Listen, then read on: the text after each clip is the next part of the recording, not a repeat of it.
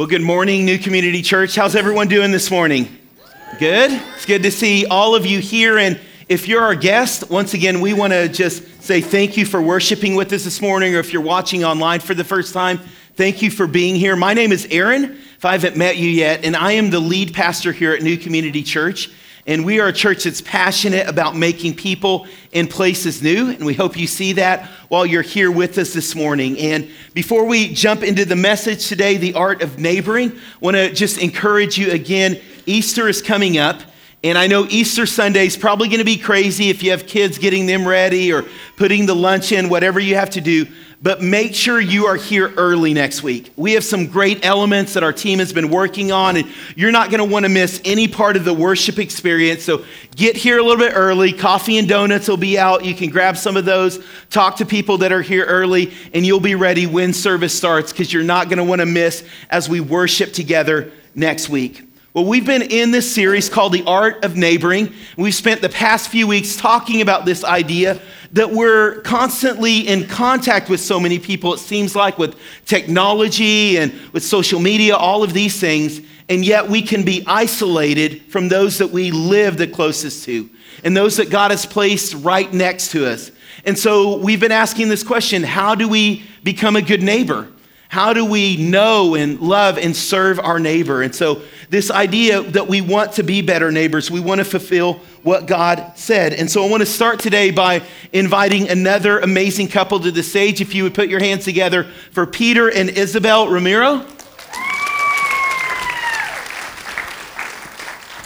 And Peter and Isabel, I know you guys, but everyone else may not know you. So maybe take a moment, introduce yourself, tell us how long you've lived here and a little bit about yourself. Hello, everyone. I'm Isabel, and I've been married to this man for 15 years. And this is Peter. And we're been here in Nancy over 2 years already. And we have 5 beautiful kids. And yeah. Yep. Yeah, so just a little bit more about us, you guys. So we're an Army family that God brought here to Mesquite. So we're happy to be here. It's been a little over 2 years, and we're here. Yeah, and I love your story because God's opened up a unique opportunity to get to know people in your own neighborhood, but also in the community of Mesquite. So maybe take a moment and just share a little bit about your story and what God's done. All right, so it actually all started off here at NCC where, coming here, you start meeting people, and everybody has different gifts. You use what God has given you, right? And for some reason, the Army kind of, like, knowing people like, hey, do you work out? I'm like, yeah, we work out. Pastor Spencer, who was here, he actually started working out with me. He was the first one to start working out at my house. He was like, I got a wedding to get ready for. Could you help me out? I was like, Roger that, let's do this. And then from there, it just expanded, and it started from 1 person, 2 and 3, and then friends started inviting friends and cousins, and people were at my house that I never met before, and before you realize it, it was a big group. Yeah. And then you'd said, first service, like, hey, we kind of outgrew our home, like we outgrew the garage that we were in. And so God's, opened up the opportunity. You guys meet here now at the church, and so people come here and work out with you. But Peter, I also know the impact that has had. And so maybe take a moment and just share that impact as you guys have opened up your lives and reached out to other people. Right, so like I said before, God does work in mysterious ways, and we outgrew the garage, got kicked out of the area because we had too many kids and people there, and we just took it onto the park, and then God opened up the door here. But you never know what God can do through you. At first it started off just as an initial, this is just a workout, we're training, helping people get healthy, right?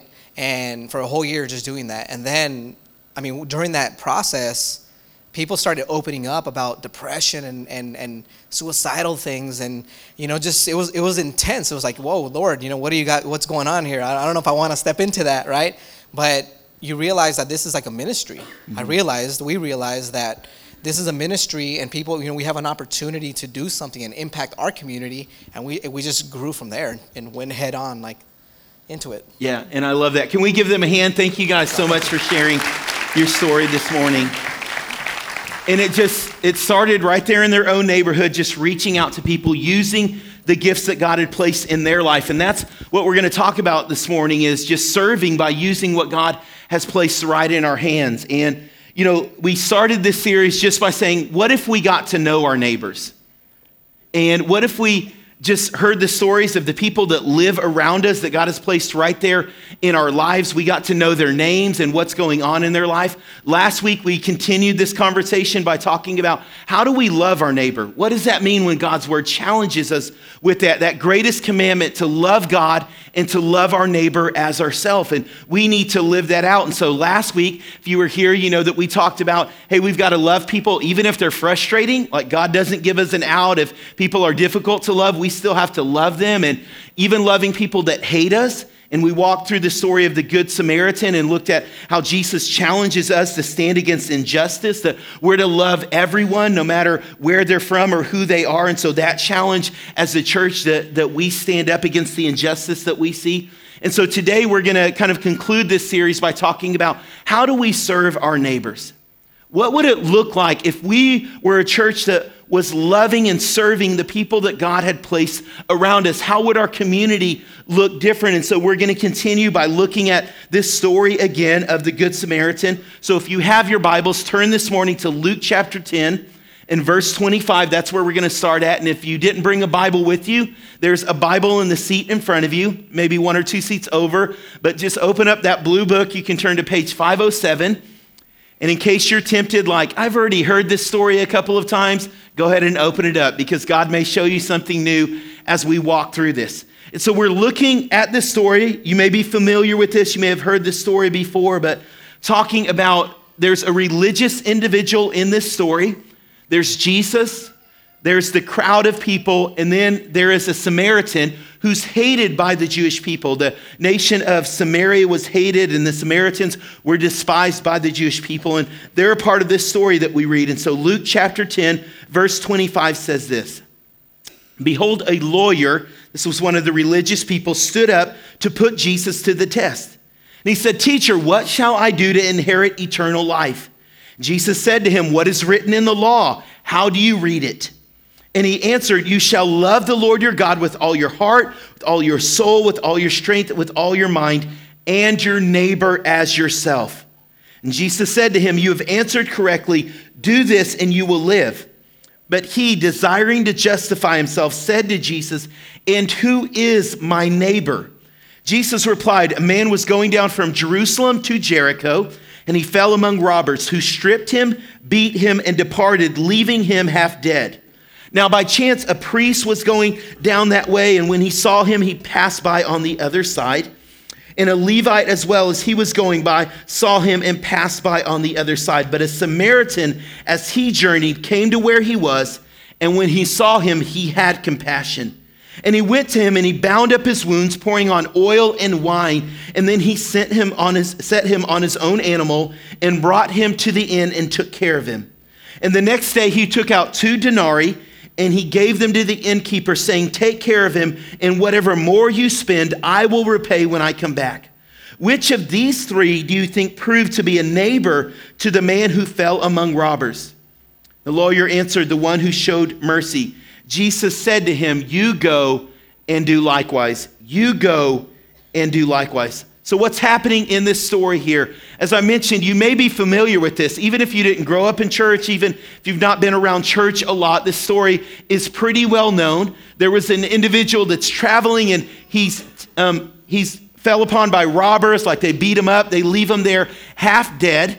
And then there are a number of other people that come by. There's a Levite who passes by. And this Levite is a person who served in the temple of God.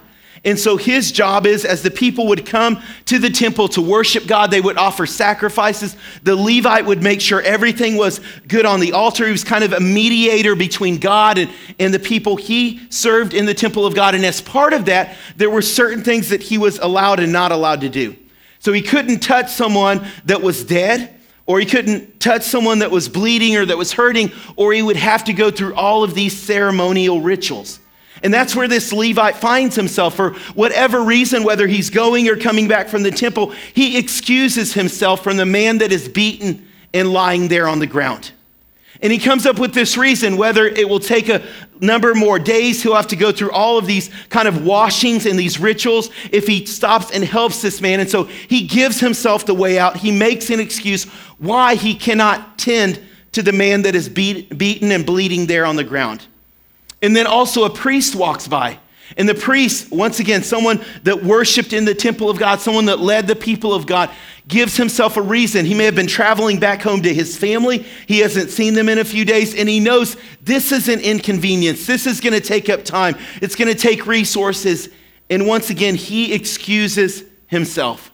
And in this story, it's the unlikely hero. It's the person that the Jewish people hated that actually shows compassion to the man that is in trouble, to the man that is bleeding and beaten on the ground. He's the one who stops and he shows compassion. He begins to heal his wounds and binds up his wounds and then places him on the animal. And as I thought about this story, I want us to focus on the last part of this story, what actually happens and what it looks like to serve our neighbor. This Samaritan did something very simple. He saw the need there in front of him. He didn't make an excuse. He filled the need. He saw the need and he filled the need. And that's what it means for us to be a good neighbor. That's what it means for us to serve our neighbors. Those that God has placed around us, is that whenever we see a need, we fill the need. We don't make excuses. We don't give reasons for why we can't. We don't give ourselves a way out, but we minister. We're moved by compassion to meet the needs of those that God has placed around us. And like the Levite and the priest, we're really good, you guys, at coming up with excuses. And we can see the needs in our own community. We can look around Mesquite and we can say, man, there is a lot of poverty in this area. You know what? Nonprofits need to do a better job. Why don't churches do something? The church needs to do something. And you're exactly right. We're the church. Church is not a building, you guys. It's not just a large organization. We as individuals, we are the church. We need to do something. God is calling each and every one of us this greatest commandment to love our neighbor, and that means we serve those that we find in need. We're not waiting for a government program. We're not waiting for some outside organization. We're not making excuses like, hey, it's their job. No, it's each of our responsibility to fulfill this commandment that God has given us. You love your neighbor as yourself.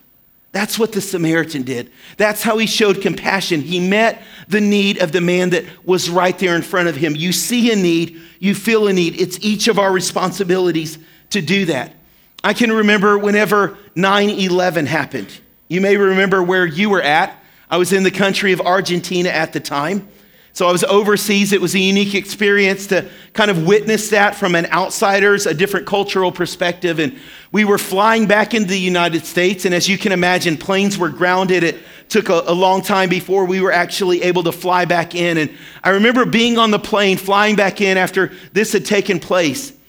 And I had flown a number of times before and a number of times after. Everyone is kind of on edge. And we're making the last leg of our flight from Atlanta to St. Louis. That was the airport closest to where we were at, to where I lived at.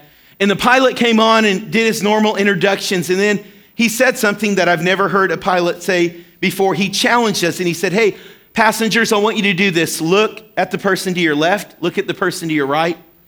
Look at the person sitting in front of you, behind you. If you don't know them, ask them their name.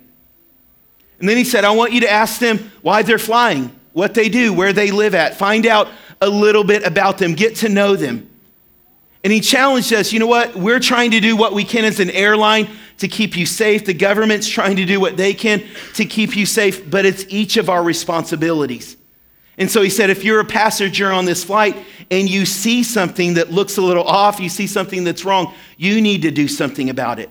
You need to report that. You need to take action. Never heard that before on a flight, but that stuck with me, and I thought about this. Whenever we see a need, we need to fill that need. We need to be moved into action, not waiting for someone else to take a response. It's each of our responsibility, and we can fall in this dangerous mindset, church. Someone else will do it, right? Someone else will see that need? How different would the story have been? The Samaritan, he could have made excuses. He could have given reasons why he could not stop, why he could not help this individual, but he chooses to live out this life of compassion. And because of that, this man is saved. And you and I, we each have that same responsibility to say, God, are we going to see that need and fulfill that need? Are we going to do something about that? Or are we going to make excuses? It's someone else's job. You guys have probably seen these on the internet, right? Not my job. This ladder that's there, that's being put in there when they built the house, it just gets built. The house gets built around it because it wasn't someone's job to take it down. You guys can see that there. What about this next one?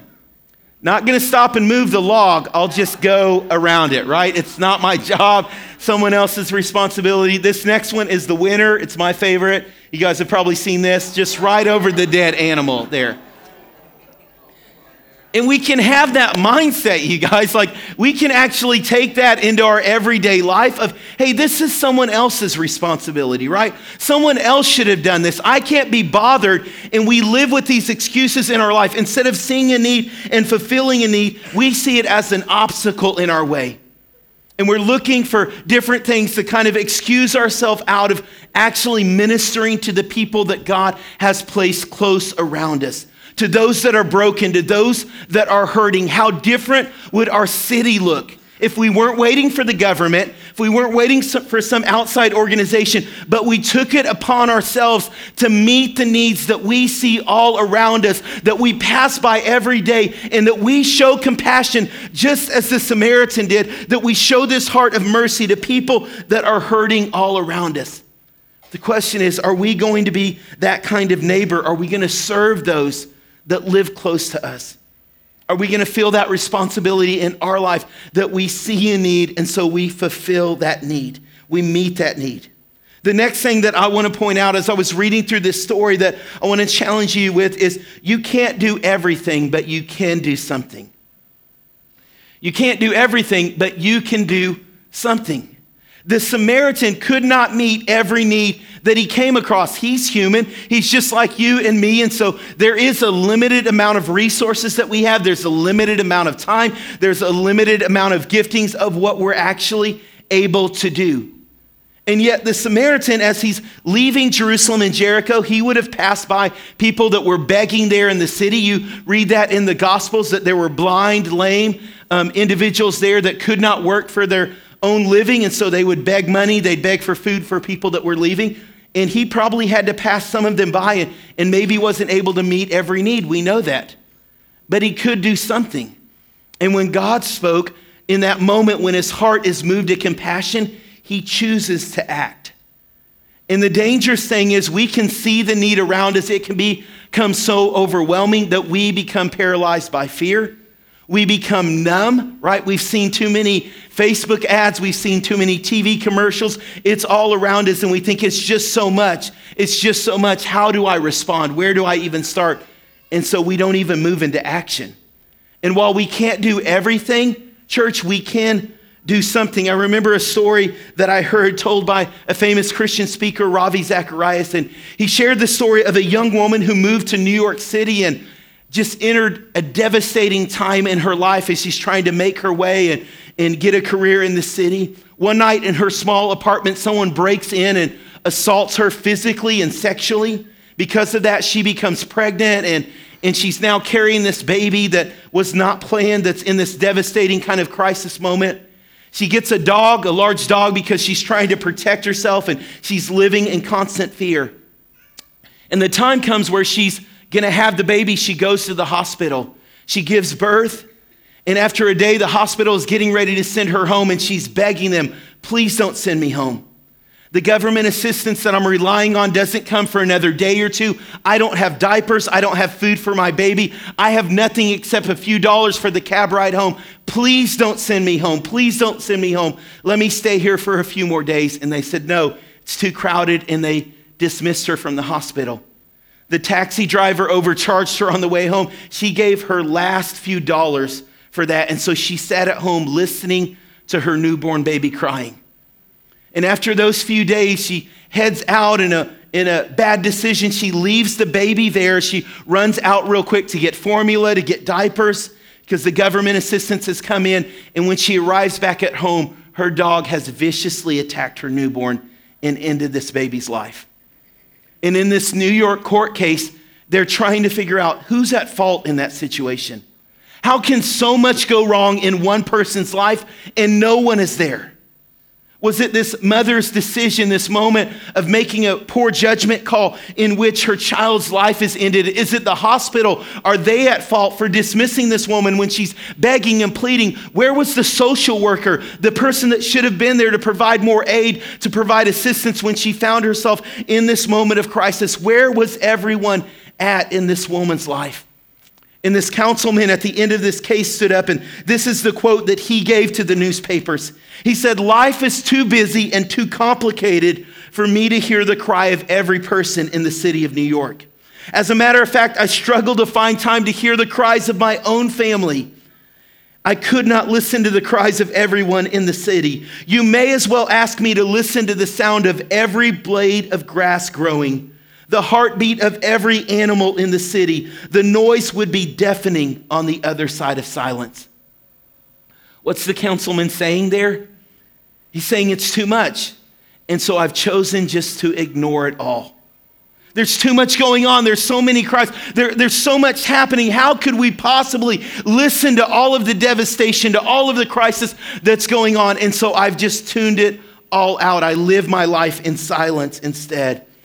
In church, we can respond in a similar way. Realizing there's so much happening and we can't do everything, many times we choose to do nothing. Instead of thinking, hey, I can't do everything, but I can do something, we're immobilized into inaction, and we just sit back and we see the needs around us, and yet we choose not to respond. Church, I want to challenge you. You can't do everything. You may not even be able to meet every need, but when God's Spirit speaks, when you feel that movement of compassion, you had better do something. See, this is the greatest commandment that God gives us, to love God and to love our neighbor as ourselves. Church, we have to be moved to action. And it's difficult. The time that we live in, we can have those mindsets that, you know what, someone's just going to take advantage. If I help this person, I don't know what they're going to end up doing with the money. I don't know what they're going to do or how they're going to spend what I give them. That's not our decision, you guys. When God asks us to move out of our comfort zone, we have to respond in obedience. We have to make sure that our heart isn't hardened whenever God is moving us towards compassion. We all have this struggle. I have this struggle. We have so many people that come to the church and they're asking for help. And I remember just a few months ago, I walked up on a regular work day and there was a young lady sleeping under the awning right outside of the front doors. She had just crashed there for the night. And as I walked up, I asked her how we could help, what we could do. And she said, you know what, I'm just going to walk off. I live close here. And I'm just going to go. And so she took off. I didn't see what direction she went in, but Pastor Caleb went out later that day and she was sleeping by the dumpsters out here. Just asleep out there on the floor, on the concrete right out there. And so Sarah and I, we went and we talked with her again. Hey, we want to help you. We made some phone calls and I just felt like, you know what, I can't do this for everyone, but I felt moved to compassion. Hey, I need to do something. Church, I would love to tell you, hey, she's sitting here in the audience today, but that's not how that story ended. Actually, she took off running in the streets of Dallas as we were trying to help her. She didn't want to receive the help that we were giving. And I could think, you know what, that's how it's always going to be, but I cannot let my heart get hardened. Church, you can't let your heart get hardened. When God is speaking, when you feel that thing, you may not know how to describe that, but when you feel that tug of God, I've got to do something, you and I, we as a church, we have to respond in obedience. You may not be able to do everything, but when God speaks, church, you better do something. This is how we serve. This is how we love our neighbor. This is how we fulfill what it is that God is speaking into our life. And we can make excuses. I'm too busy, too much going on. And we, like the Levite and the priest, can walk back past people that are hurting, that are broken, and that desperately need to experience the love of God. Let me close with this thought right here. The last thing that I saw, it says this: he went to the man that was broken and he bound up his wounds, pouring on oil and wine, and then he set him on his own animal and he brought him to the inn and he took care of him. What did the Samaritan do when he served his neighbor? How did he prove that he was someone who loved his neighbor? He used what he had. And that's what we're called to do. Use what you have, church. What's right there in your own hands. It may seem a little weird to us, like he's pouring wine. Why didn't he let the guy drink it, right? He's suffering, but he pours wine on the guy, and it's actually medicinal. He pours oil, not talking about Crisco or vegetable oil or butter, okay? It's this healing oil. He puts it on the guy's wounds, and he binds them up, right? He provides healing to this man that is hurting. And he simply uses what he has right there with him, and then he sets him on his own animal, and he takes him to an inn. And whether you realize it or not, you have gifts in your life. You have things that God has placed inside of you that are unique. They're different than the person sitting next to you. They're different than the people that live around you. They're unique, and God has placed gifts inside of your life. And the question is, will you use what you have? Will you use what God has placed inside of you to serve and to meet the needs that are always surrounding you? We talked about this a few weeks ago, but there are spiritual gifts that God has placed in our life. Some of you, you're gifted at hospitality, inviting people over, asking people to come, cooking meals. Some of you make amazingly delicious food. And how would your neighborhood look different when that elderly person who's just come home from having surgery, the young family that's just had a new baby, if you would say, God, what I have, I'm going to use it. And you cooked them a meal. You connected, you knew what was going on in your neighborhood, and you said, hey, I'm going to reach out and I'm going to do something. I'm going to use this gift of hospitality, this gift of cooking, and I'm going to make an impact. Guys, some of you are amazing grillers, okay? You can barbecue. I'm waiting for you to invite me over so I can taste some of your amazing food, but you're good at that. And what if you just said, hey, we're going to have a few other families that live in the same area that we do, that live on our street, and we're going to invite them over, and I'm going to use what it is that I have. Some of you, your spiritual gift is you're good at encouraging people, and you don't know the difference that it'll make when you write that card. Someone that's going through a difficult time and saying, hey, I'm here for you, I'm praying for you. Hey, God's thinking about you. What about the family that's always playing in the front yard and you just write that parent a note, hey, I see how you love your kids, and that's so amazing. You're making a difference in their life. You can encourage others. See, God has placed gifts inside of each and every one of us, and so many times we just hold them in for ourselves instead of using them to minister to others. Church, you have something in your life. You have something that God has placed inside of you. And the dangerous thing is that we would become neighbors that are just so focused in on ourselves that we walk past people that are hurting and broken and they never experience healing and the love of Christ because we're too busy. Because it's too easy to make excuses. Because our life is so difficult or there's so much going on that we forget that we're called to know and to love and to serve our neighbor. And that's what God is challenging us with. That's the kind of church that we want to be, is a church that's reaching out and that's loving the people that God has placed close around us.